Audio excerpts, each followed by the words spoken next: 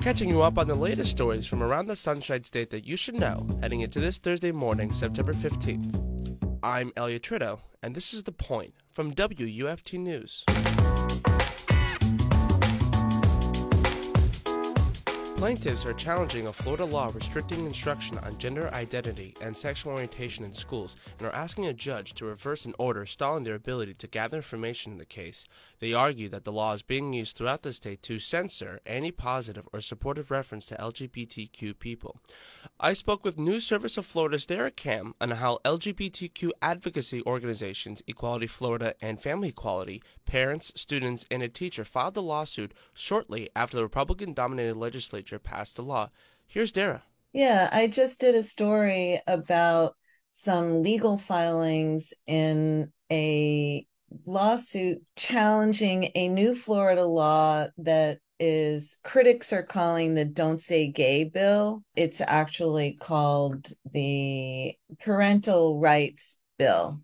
And it limits what teachers can talk about with students regarding sexual orientation and gender identity. So I'm sure your listeners are familiar with this law. Bars instruction on sexual orientation and gender identity in kindergarten through third grade and requires that such instruction in older grades be age appropriate in accordance with state academic standards.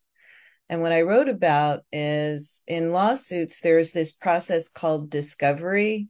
That's when lawyers try to get information, documents, and other kinds of information from the other side. And that's part of what that process is what lawyers do to gather the information that they're going to use to make their case. I saw in your article that Orange County school officials warned educators not to wear rainbow articles of clothing and to remove safe space stickers as well as pictures of same-sex spouses from their desks. Can you expand upon how educators have to make adjustments like this in their day-to-day life? Yeah, I mean, it's teachers are now, they're afraid about even talking about their same-sex partners or, saying if you're a woman, referring to my wife. There's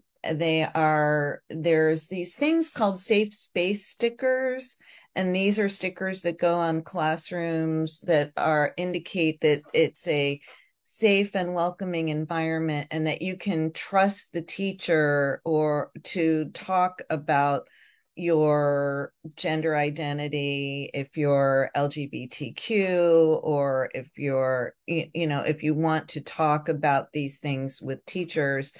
Now teachers are pretty much afraid of talking about any gender identity or sexual orientation issues with students because they believe that this law prevents them from doing so. I just want to say that one of the lawsuit is alleging that the law violates the constitutional free speech and equal protection rights of students, parents, and teachers. So they're saying that the story that I wrote and the examples that we're discussing now are sort of kind of illustrating how teachers' speech and actions have been stymied by this law. So what are the defendants saying in response to this?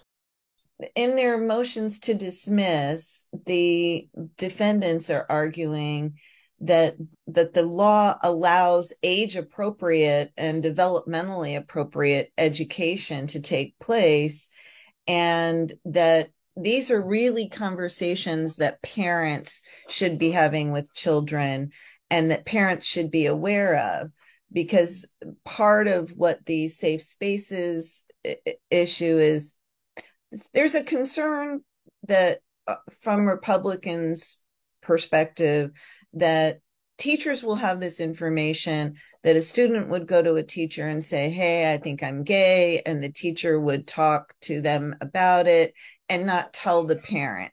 And so the parent, this law requires that parents be informed of anything that children tell their teachers or other educators.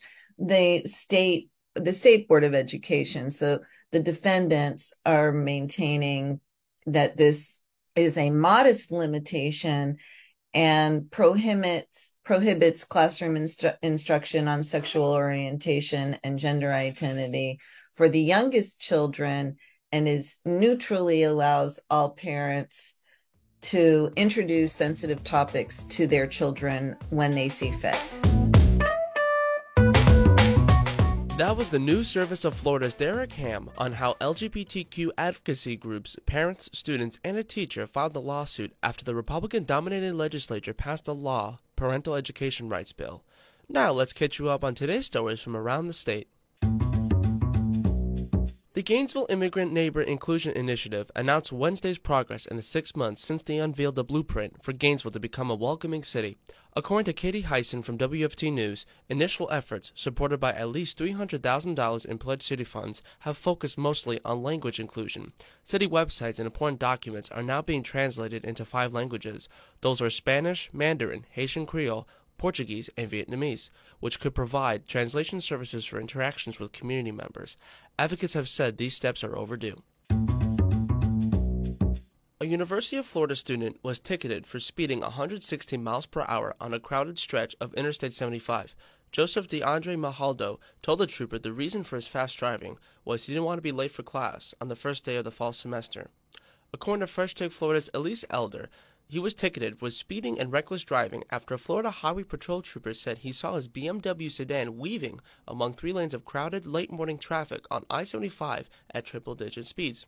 In an interview Tuesday evening near campus, Mahaldo said he is considering a legal fight over the reckless driving charge in court because, although he acknowledged he was speeding, he was using his indicator to signal his lane changes and does not believe he cut anyone off. He found out later that morning his professor had canceled his physics lecture that day.